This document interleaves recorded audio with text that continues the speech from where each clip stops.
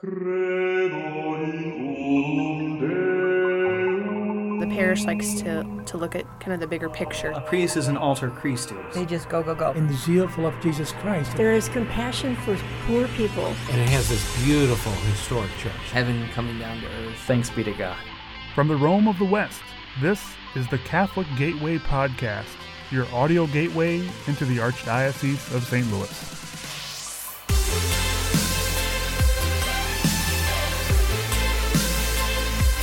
On each episode of the Catholic Gateway Podcast, we'll tell the stories about the interesting people, places, and events that make up the Archdiocese of St. Louis. We'll also give an update on Catholic news, courtesy of the reporters from the St. Louis Review and Catholic St. Louis Magazine, the official publications of the Archdiocese of St. Louis.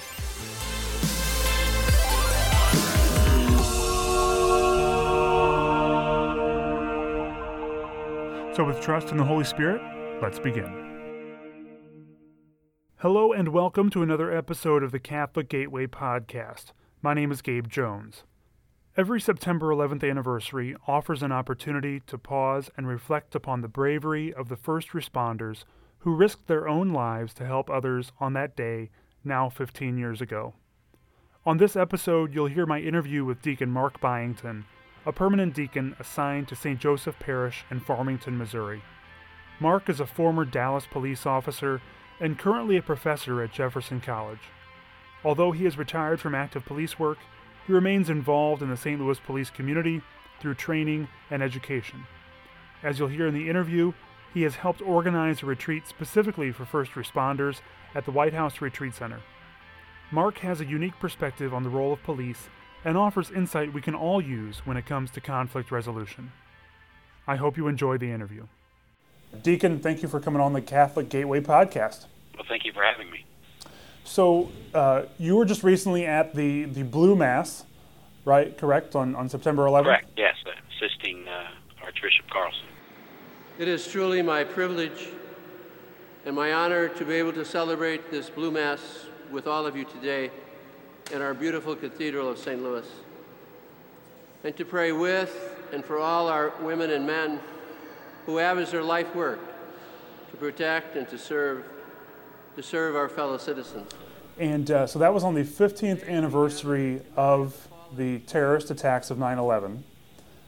Can you offer some insights on this 15th anniversary for somebody like you who's been a police officer, been a first responder, and being at that Mass, kind of what it means to have that Mass on the 15th anniversary, now that we're so many years removed from those events. Can you just reflect on that a little bit? Yes, I can. One of the big things is that this is only our second annual Blue Mass, which I like saying the annual Blue Mass so that it reminds us that we will have another one next year. It's not going away anytime soon, as Bishop Rice had said last year. I think it's important, first and foremost, that it just shows how much we care for those who put their lives on the line every day, whether they wear the uniform of an officer or a fireman or an EMT, any of our first responders. And so that's an important point in and of itself, that we have there a chance to give back as a sign of respect within our faith community. But having it on 9/11, having vivid memories of it and being involved in a lot of work after 9/11 to bring counterterrorism to the forefront, it was a very moving experience that day because many of us were working as first responders during that period of time, especially those attending Mass. Many of our officials, you could see it. You could see it was a moving experience. You could see the connection that it meant, and you saw it also in the people's face afterwards. Many people coming up to thank them and thank the rest of us who were, both deacons were former police officers. So it was a very moving experience to be able to and take a part of it. But spirituality then becomes centered when you have such a tragic event like that, like 9/11. So it also helped us remember the importance of our faith during that difficult time. And that often happens. The first responders who deal with it emotionally, you find that they have a very strong connection spiritually to their faith, whatever denomination that they belong to. Right. And that faith is so important to help ground us, to keep us, and this goes for any profession really, to keep us focused on what's important, so we don't get too down or even too high, depending on the situation. So I think it's a very, very apt reflection there. So now, it does, yeah. 15 years removed now from 9/11, in our communities across the U.S., we're now facing sort of other issues when it comes to first responders, especially police officers, and there's maybe a little bit of tension in a lot of areas. Can you comment on that at all, about some of the increase? Well, there's a growing, what many are calling the debate of policing versus law enforcement, as I used to say in my classroom, but also the understanding of the choice between policing, community policing, and the militarization of policing, which was the argument coming out of Ferguson and the Department of Justice looking at it. And it became that the current issue right now, to the debate of which direction do we go. Do we start to pull away from the modern approach to community policing and move towards the militarization of policing, which is generally why the term law enforcement is used more often, if you look, than individuals regarding policing. And I think it's very important, especially spiritually, to not remove that, because that connection of serving a cause greater than oneself, the faith community, at least for myself and many others, especially in the Catholic faith, it was the understanding of parish and serving. Even as a lay person, you began to make that connection as you transitioned to being a police officer, to that serving that community. Well, your first example of that for me was, as an altar boy and other such approaches, that it wasn't confusing or offsetting for me to swear that I would uphold the laws, but also that I would protect and serve. So it was very important, but we're seeing that being pulled away as less and less people try to hold on to spirituality and disconnect their faith from the position that they hold in the public sector. It becomes a danger, and for police officers especially, you always have to be reminded where your foundation and understanding of service comes from. And if you try to remove that and try to make a separation of that you start to fall into what we're now seeing, which a lot of times is that struggle that the only job of a police officer is actually enforcing laws, so making arrests, writing tickets, going from 9/11 call, 911 call to a 911 call. It's very hard, and it's easy to get caught up that way. And really, your faith, the importance of chaplains, being part of the departments, I'm always reminding them, even though they may not be talking about the faith themselves, their visible presence is a reminder that the individuals of that connection to their faith. I want to pause my interview with Deacon Mark right here while we're on the subject of police chaplains to play for you part of a short interview I did with Father Mike Boehm.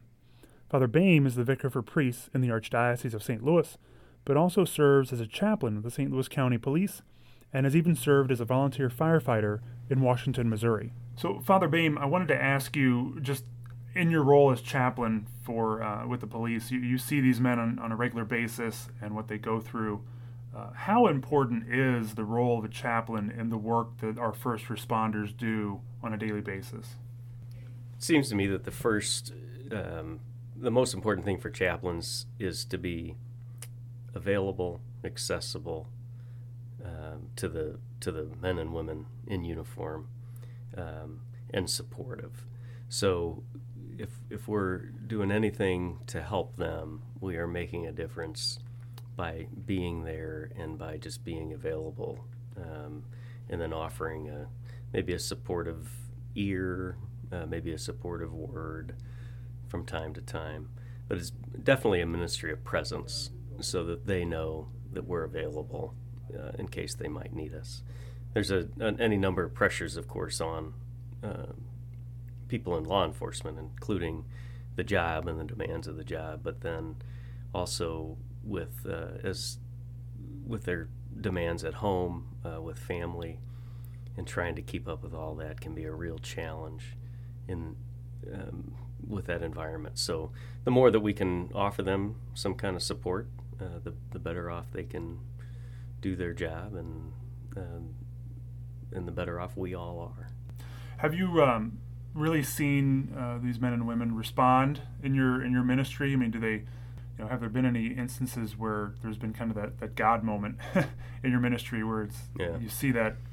I think of Ferguson, and with as the protests were going on and the command post was set up, we staffed the command post a majority of the time with chaplains. And I remember one night, as a group of our tactical officers were getting ready to go out, one of them asked me to come out to his vehicle and to bless his equipment. And it was just a neat moment, and a moment of where I had the opportunity to really bring a blessing, bring God to that moment, where he felt supported and backed up, you might say, and he was very grateful.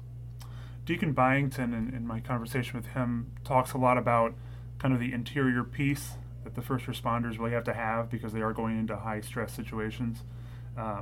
Is that something you've seen, and just being, like you said, the ministry of presence, kind of being there? Does that provide some of that peace for these guys, or blessing their equipment? Does that give them that sense of calm as they go into something that's stressful? Those stressful moments take their toll, and obviously the going into them creates a lot of stress. So I think just the fact that they know that, for many of them, just the fact that they know that we are there and what we represent, or who we represent, makes a difference. So I noticed it again at Ferguson, or I notice it even in precincts, where if you're just walking around,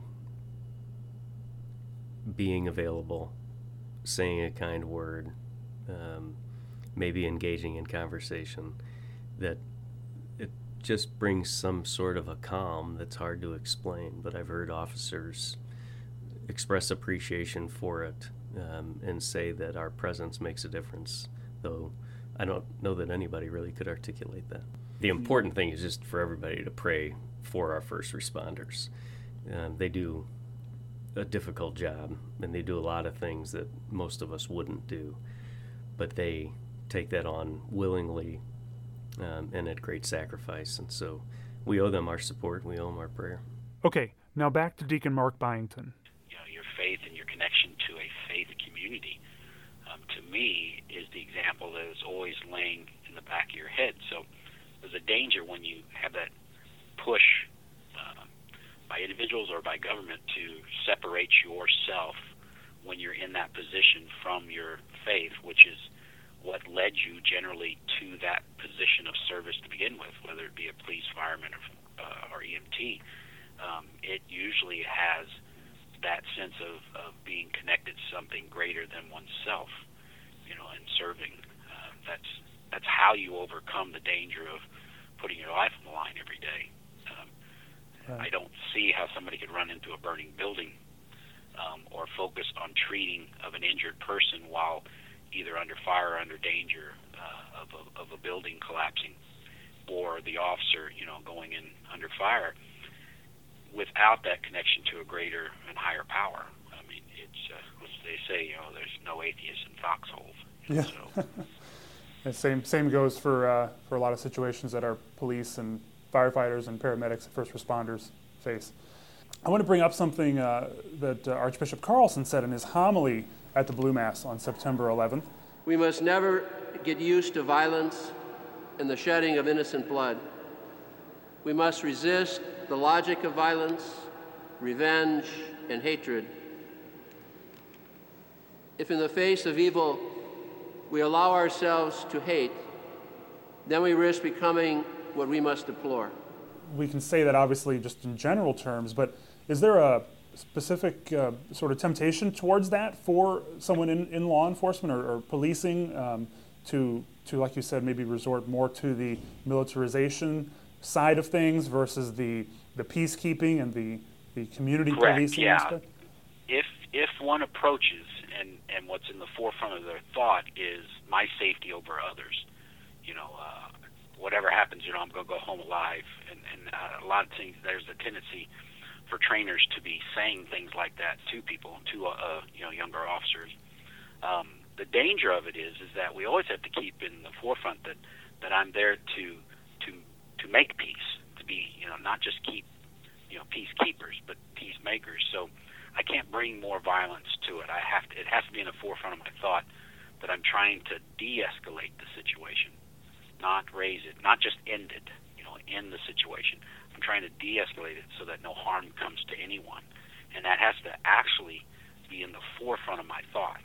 So that thought process, and that's what the Archbishop was trying to say, is I always have to remember where violence plays a part, and that of where I can control the situation, even if others see it as out of control. I have to say to myself, I can take control of this situation, and I can do so without escalating violence, because my sole goal is actually to de-escalate the violence being used, not to bring, in a sense, a higher use of force, though that may be the end result. It can't be at the forefront of what I want to do. It may be what I have to do, but if it's at the forefront of what I want to do, and then it'll automatically go there.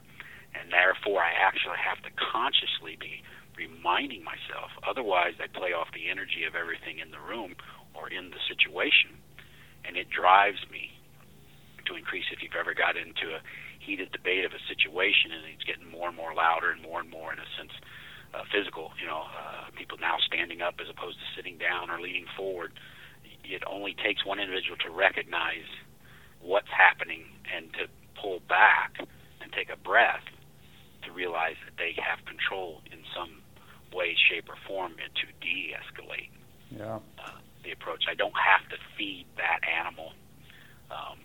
That's what separates us. The dog itself even, has to actually have something to snap it out of what's driving it to start to increase its violence. The snap or the click or the poke. Humans have that self-initiative. We can actually do it on our own. And that's why I think the Archbishop's statement there, when he said it, was just so moving, because he's saying, we have to individually keep that in the forefront of our thoughts and our actions. Right.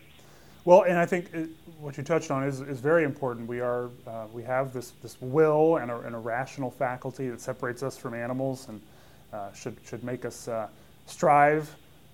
Not only, like you said earlier, do we realize and do things because there's a higher power, but we have to recognize that God has given us the graces to do good things and act in a certain way, even when the scenario may not lend itself towards that. And truthfully, that's where that strong connection with our faith is, where others may not even recognize that opportunity. By being strongly connected to your faith, you see that opportunity to, in a sense, bring God back into the situation by bringing peace. Mm-hmm. Jesus, the whole sense of that is to be peacemakers.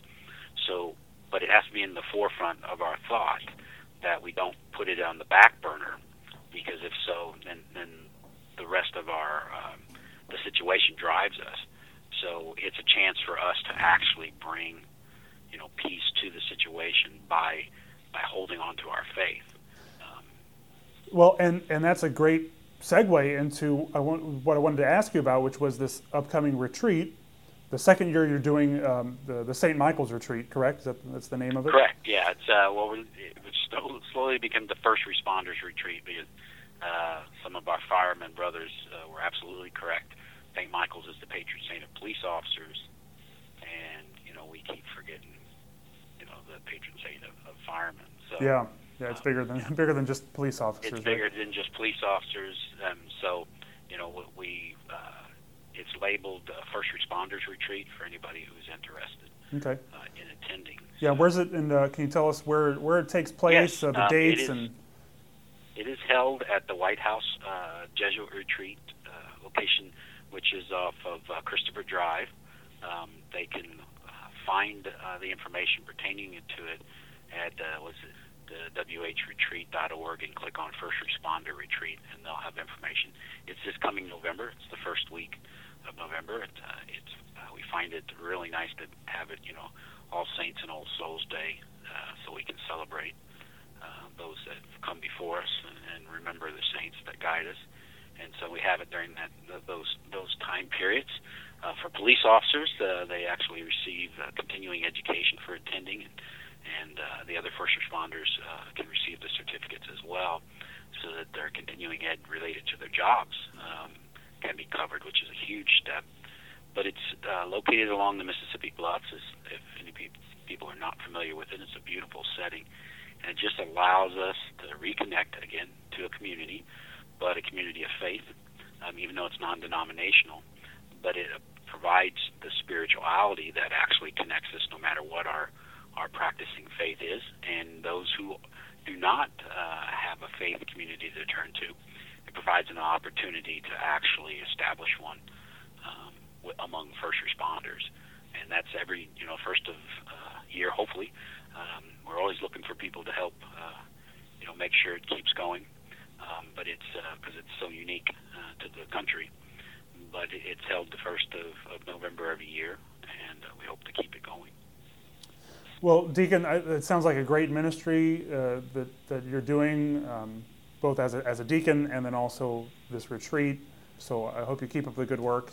Thank you for coming on the Catholic Gateway podcast today. Oh, and thank you for having me. Words like duty and honor, words of integrity and service, would be difficult to understand if you did not walk among us. If the Lord did not walk among you, you who are called to protect and to serve.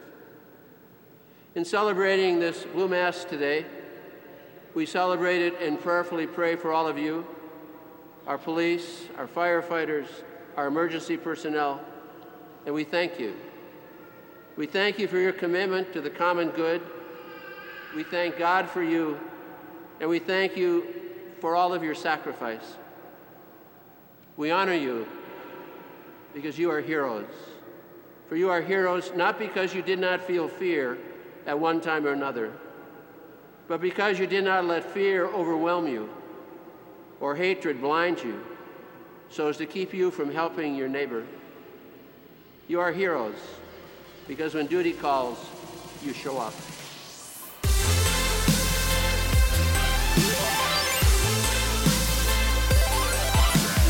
So on this next segment of the Catholic Gateway podcast, we are going to talk to Stephen Kempf, now Assistant Director of Publications for the Archdiocese of St. Louis with the St. Louis Review and Catholic St. Louis Magazine. And we're going to talk to him about a different kind of service than what we talked about in the first segment of this podcast. And he's going to talk about the Jubilarian insert in the current edition of the St. Louis Review and some of the unique stories that have come out of that. So, Stephen, first time in the Catholic Gateway podcast studio here. This is great. Nice digs. Yeah, most of the time we catch up with Stephen just in his office real quick to try to get a quick rundown of what they're working on in the review. But here we are officially. We're making this real. Well, thanks for having me, Gabe. First of all, give us some of the numbers for this Jubilarian insert. How many people, years of service, so on and so forth. Sure. Well, you've probably heard me talking about the Jubilarian section for a few weeks now because it's something that we started work on in April. And so we try and get in touch with all the orders that have had or still have men and women religious serving in our archdiocese. And it turns out this year that we have 250 priests and men and women religious celebrating a Jubilee. And we define that as the 25th anniversary, the 50th, the 60th, 65th, 70th, and above. Because pretty much once you've reached 70th anniversary of entrance into your order or profession, you've done a lot for the church, and we want to make sure you need to be recognized every year. So 250 Jubilarians this year. And adding it all up real quick, we got 14,100 years of service to the church. Wow. Not all of that in St. Louis. I didn't get those numbers, but just in service to the church in general with their orders. Wow. So, But all these people do have a connection. They served here or grew up here or something. yes, they were either born in the archdiocese, or they served here for a significant amount of time, usually at the minimum 5 to 10 years. A lot of them have served their entire life here, and some of them were just here for 5, 10, 15 years in the 50s and 60s teaching at certain schools. But all of them have served. They have some connection to the archdiocese. You were saying before we started here that you have a personal connection with a couple of these, right? Yes. I went to De Smet Jesuit High School in Creve Coeur, and I actually was taught by 3 of the Jesuits that are celebrating Jubilees, and one of the school sisters of Notre Dame also taught me. So I think that a lot of people are in a similar situation to me, where they love going through the Jubilarian section, like, oh yeah, that's Sister so-and-so from Saint so-and-so school.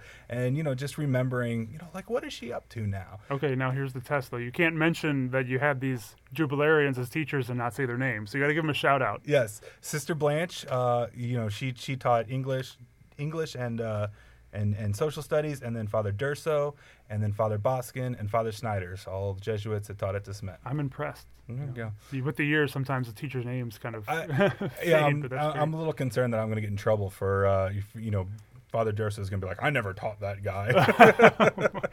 Well, I think one other interesting aspect of this is that all these 250 mementos or whatever, the little rundowns, the bios, they come to you guys in the review. So you have to go through and read all 250 of these, right? Absolutely. It's certainly a chore, because a lot of times we have different formats and we want to make sure everything's the same style. But really, it's kind of a labor of love, because I really enjoy reading about all of these men and women who have given their lives in service. And so just I may not have known who the teacher was at St. Mark's School in Afton or wherever, but in knowing that she was there for 15 or 20 years, it just helps me know a little bit more about them. And we also ask everybody to include what they're doing now, some of the things that they enjoy doing. And as we're getting toward the men and women who have celebrated 70th and 80th years, a lot of times they're just in a nursing home, but still they love praying. They love praying and being there with their sisters. And so you really kind of get a feel for the life of service that they live. And that's really a neat thing about this and about the Archdiocese, really the Catholic Church in general, is that there is a community. So it's a nice way to really feel connected there. So Stephen, as you're going through these 250 profiles, there's got to be some amazing stories of how these people have served or things they've done. Is there anything that really stuck out to you as you were going through these? Well, certainly. I mean, there's a lot of interesting stories, but one that grabbed my attention right away was Sister Jean Marie Greffenkamp. She's a school sister of Notre Dame, and she actually received a lung transplant. And now she spends her life mentoring people who are on the transplant list. And I just think that's a great way of receiving something and then giving back. One of the quotes is that she says, "The waiting is a true test of faith and love."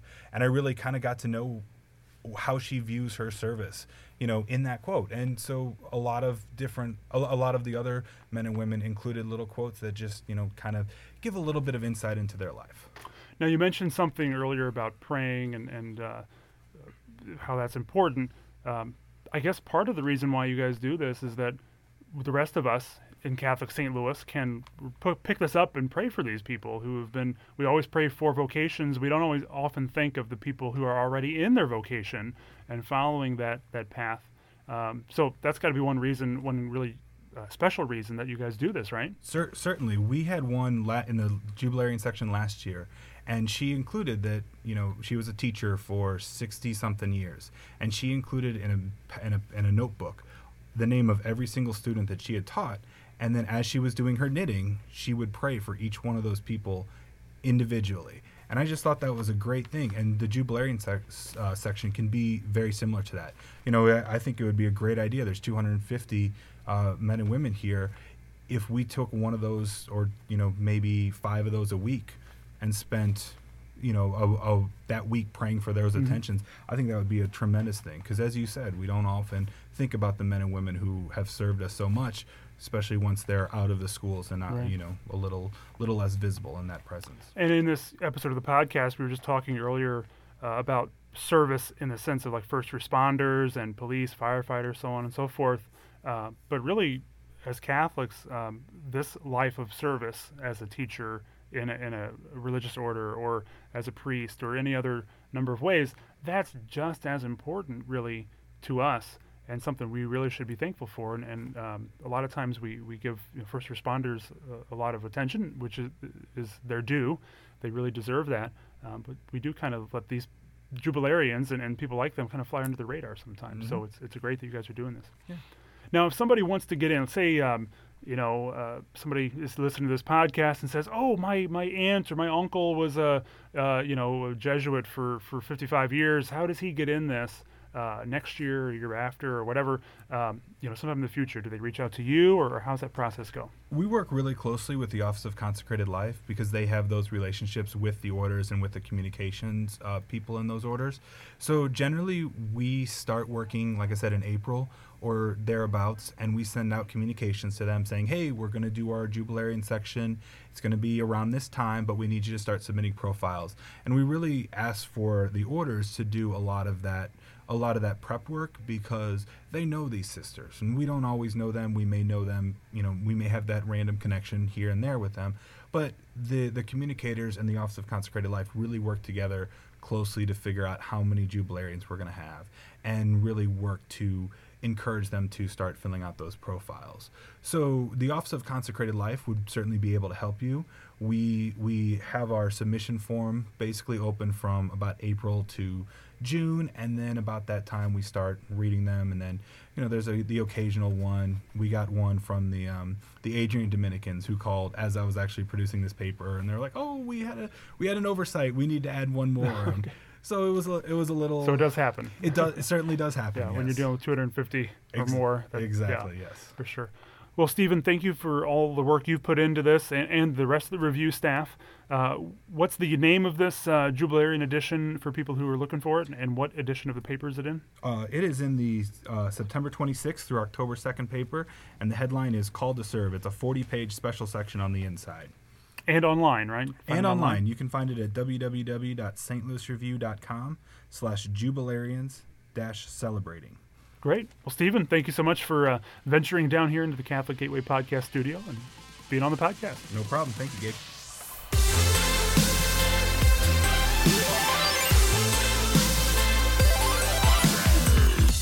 Thank you for listening to this episode of the Catholic Gateway Podcast.